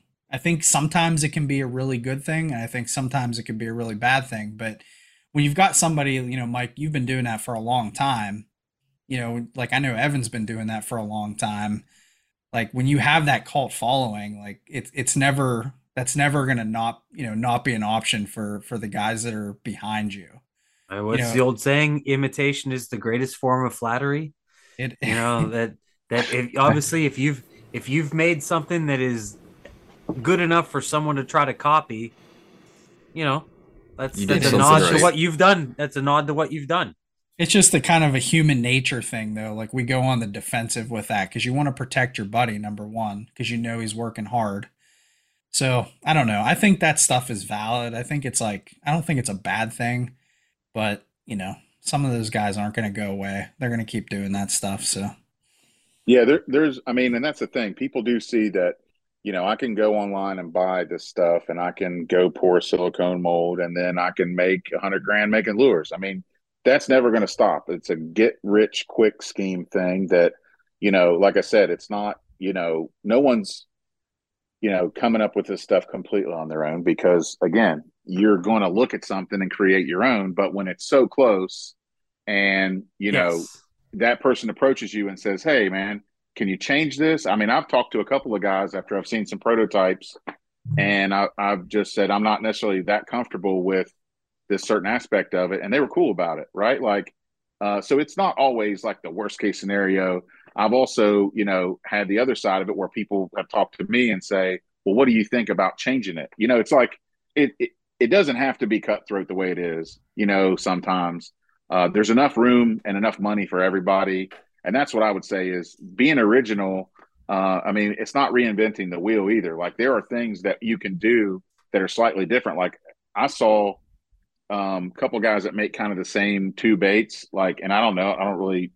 Some guy makes like a toad, and then also makes like the bullfrog, and they look Yeah. exactly the same. Now the tails are different, but I guess they're cool with it, and I'm cool with that. That they're cool with it. I mean, maybe they're in their own lanes. Like I sell tons of toads, and you can make this little toad and sell that. I mean, there's a lesson to be learned there, maybe for me. I mean, they're both soft plastic. The head looks exactly the same to me, Hmm. but maybe that's the lesson learned is that you don't have to make it all about like, hey, this isn't the end of the world. We can all make money. I don't know. I mean, um, it's something about being original is a big deal. I think that's the big I deal. agree. I think sometimes that's a little easier said too when you've got that cult following already. Because guys that are you know, they're trying to break in. They don't have that backing. I don't know. It's just a little different. I agree with you though. Like I feel like there's different spaces for that, and it's just I don't know. There's to me there's like never a right and wrong there because you just there's a lot that goes into this, and you want to like us really we kind of want to protect the guys that have been doing it for a long time, the guys that you support, and I don't know. That's an interesting. I agree. No, and I guess the only reason I say that is like I've basically been in the middle of those types of conversations for a decade about copying and what's yours and what isn't. So it's like I guess maybe the maturation of being involved in this game for this long, it's like turn the other cheek. I mean, I guess I'm just getting kind of, less wanting to fight at my older age. I'm not that old, but it's my point is in lure age. I mean, I've been breathing in a lot of plastic for a long time. I don't have the energy to fight over some dude that has a tail that's like mine. I mean, there's a friend of mine that makes a bait now, and we had a conversation about the tail because it's exactly a tail that I make. But I don't even really care. Like, he's not going to sell it on the open market. We all agree on like, okay, it's different but the same. It's all good. So maybe that's just, I don't know. Maybe that's a maturation process, or maybe that's something that it's like it's all good, man. There's plenty of money to be made. Just be original, and it doesn't have to, be that serious. And but I get it with Evan and those guys. Like I just talked to him. He bought some king claws off me last week, and he's going to sell out at Musky Max this weekend. Yeah, absolutely. Saturday, he said, yeah, he was talking. I told him, like, I guess he was hoping to have enough baits for Sunday, and I don't know how. Or do people hold him back? I mean, is that what's going to happen? I know that happened in the past. You see some people running like a for the next stock. day. Like they'll refill their pegs kind of a little bit. Well, okay. I think once someone reaches, I don't know, has Evan? It's all dependent on the. Has Evan officially sold out before? In the sense, 1,000% sold out. Yeah, then, I mean, I think the guys that the only reason to hold back baits is to bring people in the door. Like as a bait maker, you want to. I mean, theoretically, I don't want to spend more time at a show. Like your hourly rate would be, I want to sell my baits and get out of there. But the show wants to be able to have people coming in on Sunday and have Hellbender lures available, or Shoss baits available. So I think that's really the only real reason to hold back baits, right? And maybe I'm wrong. I don't know. I just remember I went to the Chicago show in like 2015, and that was when the fat bastard went crazy. And I went there, talked to John, got some baits from him because I used to run around with Brandon Lilly from Figure Eight. We did a lot of stuff together. We filmed shows and did promotions and stuff. And but anyway, John's thing was, I mean, he must have just had a million baits because he had to like have a list and this and that. And I just thought that was cool. Like I said, I know other guys do that. I'm just not sure if people line up like they do or used to, and the baits are gone and you can't, some people will hold baits back, or they used to, just to have something to sell on Sunday.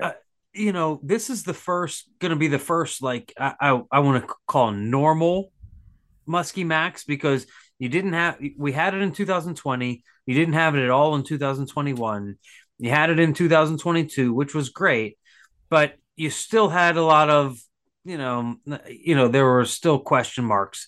This will be like the year to see whether, people really flood the place and, really, really, buy out vendors. Yeah, like that's an interesting thing too with the holdback. Like, I feel like, and I don't know, like Mike, maybe you have some perspective on this. Like when you go to a show like that, you have a rack full of baits, like, especially if you're small batch like Evan, like you want to get those baits out to as many people as you can, and you only have so many baits. Like I don't want to hold back baits. If people are going to buy them, I want people to buy them, right? Yeah, and there's not that. I mean, how many people actually truly sell out? Like if you go back to New York, not this year, but last year, like I think Evan was the only vendor in that entire building that sold out. And he had literally like 2 baits hanging there. True Blood. Well, True Glide might have, yeah, too. I didn't think about that. Sorry. He only Okay, In brought like 45 seconds. He only brought like 12 baits. So. okay, that was ridiculous. That was crazy to me because I walked in there. He literally came in like 2 minutes before the show started. He brought opened a up his suitcase. threw like 5 baits on the table, and they were gone. I got And a whole bunch for of the you. epoxy. Yeah. Yeah. Won't Slow Flow, won't Seth Thompson sell out, or is that not a thing anymore? Oh, I'm sure. he was just kind of added. He hasn't been there. Okay. I believe he was just added. I'll bet he will sell out. Yeah. His stuff is ridiculous. I mean, as far as glide baits, like the colors and what he does, like, I don't know. You guys know again, I don't buy baits anymore, but his stuff is ridiculous. But when we say sell out, like, you know, if he brings 500 baits, no, he's not going to sell out. If he brings 100, 150 baits, yeah, he very well might. I don't know what type of volume we're talking about here. I'm kind of curious because I think people are going to spend this year. I think we had like, Owen, you were talking about that, like fresh off of COVID, like last year. This is like the first like full like open throttle, like just go. Like, everybody's spending but me. I'm not spending at all. I think the lineup is super impressive, and I wish I could make it. I know that those booths fill up pretty quickly. I looking at the dates. I tried to do New York, couldn't do it. Had some issues with it's hard. Like I said, everybody has lives. There's just no way to be able for me to go to every weekend, travel somewhere to do something. But since I can't come to Musky Max, I'm doing a sale this weekend I want to tell you guys about. And it's 15% off the whole website, which I'll have hopefully 75, 80 baits, which is a pretty good amount of baits for sale. Nice. All the different models. But what's cool about that's hellbenderlures.com, right? Yeah. Yep. And people can go to all the social media that I have. Just if you search Hellbender Lures, you can search it through Google. You can go through Facebook, Instagram, TikTok. It's all there.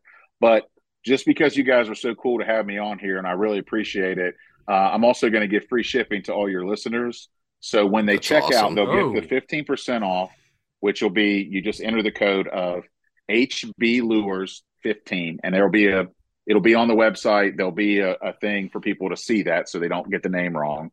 But if your listeners type in at the free shipping code, Musky Hunks, they will also get free shipping. So you're talking 25% off baits, which is about the only time I'm going to do that. Because I was shocked, like 2 weeks ago when I got the hoodies, a bunch of people ordered them, and I took those things to the post office, and I'm like, oh yeah, there's got to be a flat rate shipping, box that'll be super easy. It was like the smallest thing was $12.95. It was like the smallest thing that would fit a hoodie was $12.95. I was like, you got to be kidding me! Like, I only charged somebody $40, and it's gonna cost me now $12.95 to ship this damn thing. Like, holy cow! I gotta rethink this whole pricing structure. Like Mike is rethinking the free shipping right now. No. I'm saying to our listeners, that is a significant.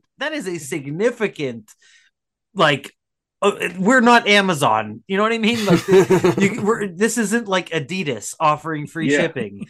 This is a guy who does this as a hobby, saying, listen, if the listeners of this podcast want to order his baits, like, enter this code and he will ship it for free, which I think is just a free bait, pretty much. Which is awesome. Just awesome. You're going to save at least $10 shipping to PA. I ship a lot there. At least $10 if you buy, let's say, one Hellbender and a Hellraiser or something smaller too. That'll be $10 to $15 that you're going to save right there. Plus, you'll get 15% off total of your entire lure or your entire order. So, yeah, you're saving 25%, I would say. And like I said, this will probably be one of the last big batch of baits I make for a while because I'm about ready to choke from all the plastic I've been breathing since like Black Friday. I mean, I've made like 300, 400 baits. I'm almost tapped out. Good. Time to start throwing baits instead of pouring them. Yeah, that's right. So that's my season too. It's like I do like a Black Friday drop where I hook people up with like 15% off. And then from that point until about March, I hit it pretty hard and then I'm done. Now, there'll be times I come back, but I want to be fishing and doing other stuff like everybody else does. Got families and got other jobs, and yeah. So I hope you guys, hope some people come and take advantage of it because, like I That's said, really I only cool, do that man. once a year. We Absolutely. really appreciate that. Yeah, Of that's course, awesome, no, I man. Thank appreciate you guys having me on, man. That's the cool thing is I really appreciate it, the opportunity to come on and talk to you guys. I don't know any of you guys, so and I Yeah, like this is getting our into first the time. new group. And you guys have a good following. I mean, I've listened to your podcast quite a few times. You always have cool guests, and it's not the kind of same different stuff you hear at other places. It's cool, man. I like what you guys are doing. That's We Thank you. awesome. appreciate Thank that. you. And honestly, like you've really fit our vibe, Oh, like yeah. and so we've really enjoyed this. But You'll be back, before we Mike. let you go, honestly, I have a question for you. And that, like one thing that I've noticed about your baits, because I follow a bunch of different guys that pour rubber on Instagram and even the European guys. And there's a lot of different styles to it. And you seem to work in the medium of the actual plastic. Like when you're working colorants, you don't do it. Doesn't seem that you do a ton of painting. You're more working like, hey, I'm gonna do layering and I'm gonna color the actual rubber as opposed to painting. I did see some like scaling and stuff on certain baits, but I'm talking like overall, you're more working in the medium of glitter and coloration. Oh, 100%. I mean, and that's, I heard you guys talk before about glitter. I mean, I get my glitter from Hobby Lobby, Walmart.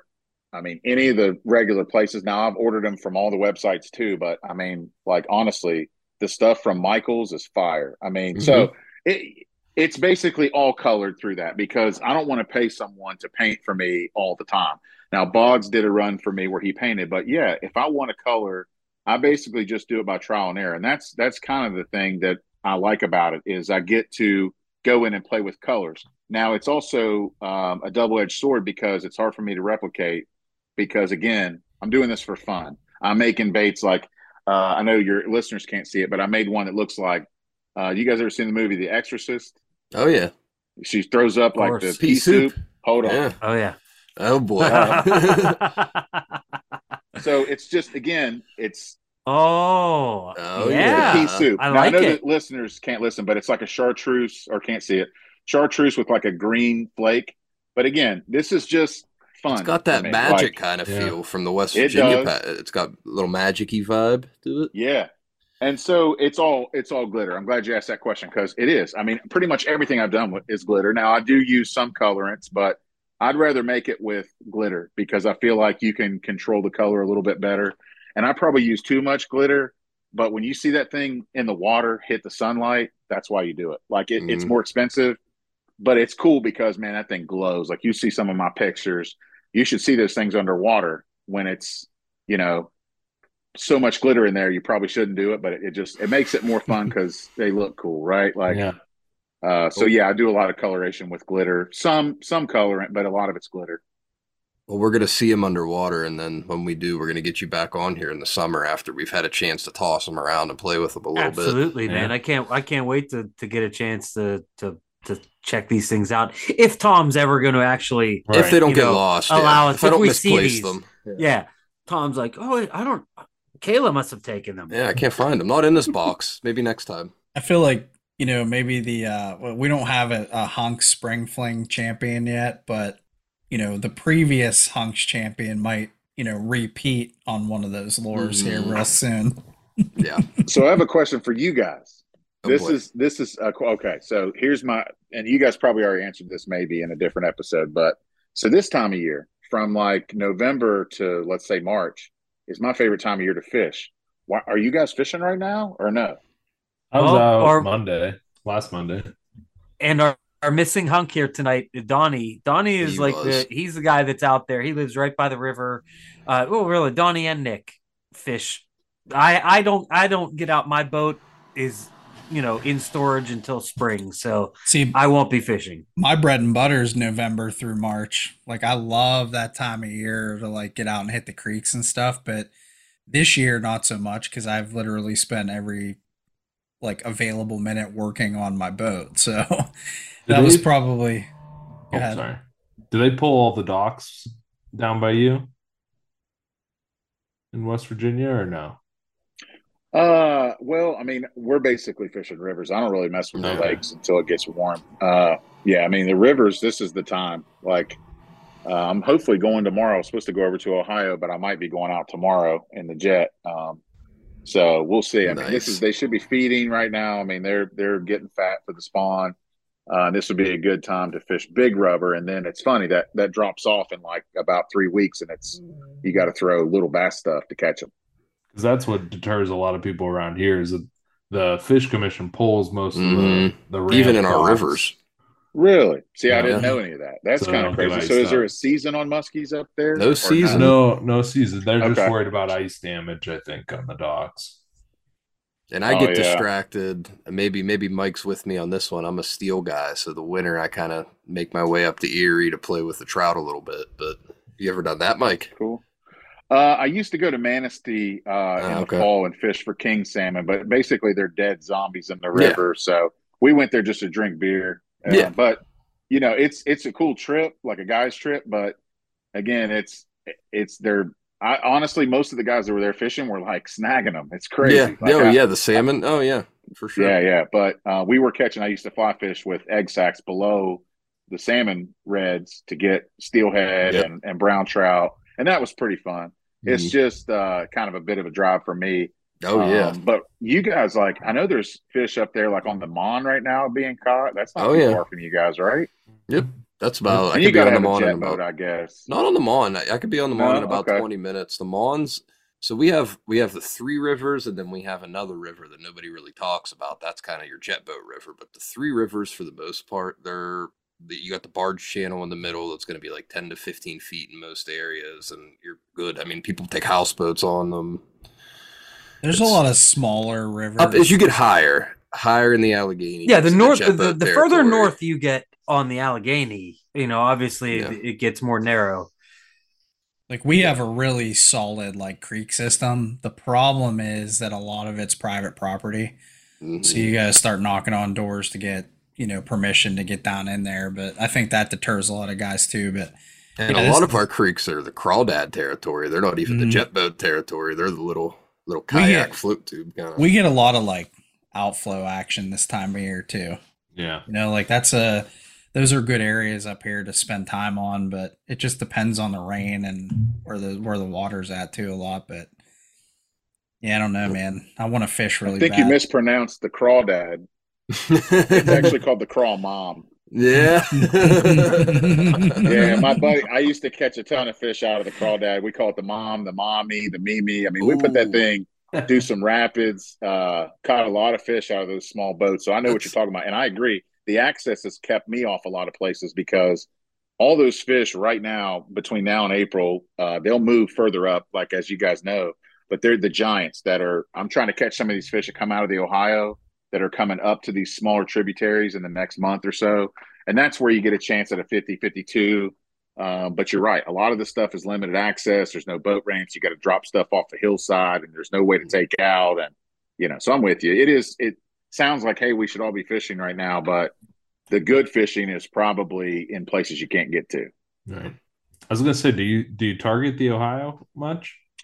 Not the main Ohio. I've never caught one in the main Ohio proper, but off of it, several. I mean, if you look at the stems, I mean, the way it goes up into Ohio itself, West Virginia, and then, the Kanawha River comes into the Ohio at Point Pleasant, West Virginia. So that goes all the way up, and that's basically comprised of the New River. So the system basically is full of fish. And it's weird, like you guys were talking on another episode about stocking. West Virginia quit stocking, just like I think they said in Virginia. They're not doing it either.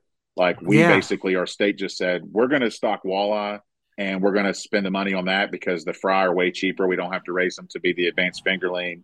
It's a whole nightmare. So like the lakes, like Stonewall gets stocking, Mon River gets stocking, but any of the rivers I fish, they haven't stocked there in years. I mean, you've got to find places that they're reproducing and people aren't finding them is really the spot. Huh. Point Pleasant. That's crazy. I didn't issue with people keeping them too. Oh yeah, come on, Hilljacks, just like they keep them like they're trout. Yeah, Yeah. they keep them like they're trout. There are dudes that really target catching muskies, especially now. They want to catch them. They know that they're just like us. They know where they can get them, but they're meat hunters for sure. It's really prevalent in West Virginia, in my opinion. Yeah. There'll be dudes standing at certain places where they know fish can't, like Canal Falls and stuff. Fish can't go any further. So this time of year, they're in those holes, and those guys like catch them on live suckers and let them swallow it and hit them on the head, shoot them with a 22, dumb stuff. I mean, it happens for sure. I see them do it. We had maybe two. When was the last time they stalked, Nick? Can you remember? Like the Mon and this. Is that 2 years or 3 years? I don't know. It might have Usually maybe every other year, isn't it? I think this was 2 years ago then. We were doing a stalking, and some guy was showing me pictures of a bow fisherman on one of our rivers that shot. It was like a 52 or a 53, put like 5 arrows right through its head. And they were You know why they standing do there. that? Yeah. At night, the muskies, this is what's crazy. And there was a sting on the New River a few years back. These guys were supposedly bow fishing and carp fishing, but they were going up to these creek mouths in the New River with their bow lights and just shooting muskies left and right. I mean, killing them all over the place.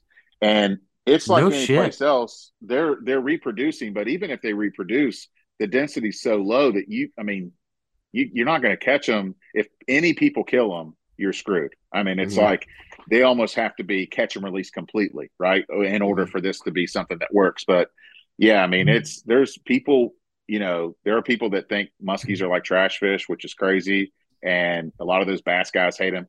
I used to see bass guys catching muskies and killing them and throwing them back in the water. Right. They I've heard stories about that, in Minnesota, and also I think in parts of Canada where people just like absolutely hate the fish. Convinced that they're eating all the walleye, want to eradicate or whatever. The New River is notorious. I haven't been. I used to fish there like exclusively, but it was just like any guy that was bass fishing. If you went and talked to him, he would be like, "I hate muskies. I hope they all die." Almost not any of them, but like 80% of them would be like, "We hate muskies. They eat all the smallmouth," and it's like they have all these studies. They don't even eat smallmouth. I mean, maybe if everybody has a story of smallmouth's on the line and muskie comes up and grabs it. Well, yeah, the smallmouth sits still, shaking, that's a fish in distress. Yeah. It's a hellbender. Right. Yep. There you go. Exactly. All right, so we've reached about the 2-hour point, but before we wrap things up, I want to ask a couple of questions. And first, and I know Ryan, you normally ask this. Go ahead. What's the biggest fish caught on a hellbender lure, and what's the biggest fish you've caught yourself on a hellbender lure? My biggest fish on a hellbender lure was actually a really cool story. My first 50-inch muskie was caught on one of my baits. That's awesome. I've still got it hanging up in the garage over there. I'm going to give that the little golf clap because I love that. Thank you. Absolutely, man. That's beautiful. And my daughter was in the boat with me and one of my really good friends. So it was really cool. Yeah, it was. Plus, it was on a low-density body of water, and it was my first 50, which was really cool. Jeez. The biggest was a 51, and that was caught on the New River. I would say that was the biggest. It was bigger than mine, but my biggest was 50. So wow, very nice, pretty cool. And to have your daughter on the boat when you catch something like that is just like kind of the cherry on top. Yeah, it was. It'll be hard to top that one for sure. And that's something she'll remember too. Oh forever. Yeah, absolutely. I mean, I remember when I was little, my dad and the people that taught me how to fish, catching trout and stuff. So I can't imagine being a little kid around a 50-inch muskie. I mean, come on, it doesn't get better. Absolutely. Does she like muskie fishing too, or just likes to go? She's at the age where she doesn't like her. She likes me, but she's 13, so we're at the struggle bus level. She'll come back. She'll come back around. She likes to fish a little bit, but it's more if she likes the mall and stuff like that. So she's girly. It's all good. Yeah. Oh, she'll be back. We've had a lot. She actually caught a muskie when she was on the New River when she was like 4. That's cool. So she remembers that. She still talks about. I don't know if she remembers it, but she's seen the picture. She still talks about it. So I think she'll come back. I've hopefully burned some of those core memories into her. She's caught striper and trout and smallmouth and muskie, and so that's she's the That's only awesome. child, so I hope she does come back, as she gets older. But right now, it's probably going to be boys the next few years, so I'm trying to digest that as well. I'm not ready for that shit, man. That's why you're not the judge anymore, huh? No, My exactly. oldest I had to daughter, get out of there. my oldest daughter is about to turn 12 next, about a week, and not ready. Get ready, dude. Once she finds out, she found boys yet? No, not yet. Not yet. Thank God. I think mine's finding them and not telling me about it. So Yeah, there you go, man. You gotta interesting. check. You gotta check the Yeah. electronics, man. Oh, I got it. Yep. I didn't leave that much of the court behind me. I still work in the court. I just don't work as a judge. So That's awesome. I'm the clerk, so I don't have to actually hear the cases. I just hold the files. Nice. Nice. Yeah, it's good. Well, this has been a blast, Mike. Man, Oh, this yeah. has been a lot of fun, Yeah. and I really want to stress to our listeners like how big of a deal it is that he's offering 15% on his orders. Plus, if you enter the code, Free shipping, which I'll put on the Musky flyer. Hunks. I'll put all this on the flyer so everybody we'll can put it see on the it. flyer. But yeah, man, that's awesome. You are exactly the type of guy that we want to talk to on a regular basis. Someone who obviously cares about this and just really enjoys doing what you do in terms of just making baits. It's not you're not trying to set the world on fire. An authentic dude making some cool stuff. You're just making cool stuff and just you're being yourself, and that's awesome, man. Well, man, I appreciate the opportunity, and likewise, like I said, if you guys ever looking for an extra guy to come on, let me know. I'll come on anytime. Yeah. Oh, No, man. we always are. Oh, We're believe always me, we down are. three. Oftentimes, we're looking for hunks at the last second. So Hey, put me in the rotation, man. We'll talk all the cool stuff, whatever you guys want to do. Like I said, we'll do it. We can Well, do man, that. coach. We can do that. I'm ready to play. Thanks, awesome. guys. Hey, Thank you thanks, very much. Mike. Thank you. All right, man. Take care. Thanks, Mike. We'll be in Take care. touch. See you See you, guys. All right. See ya. I had to shake him on my last case. Big O don't play.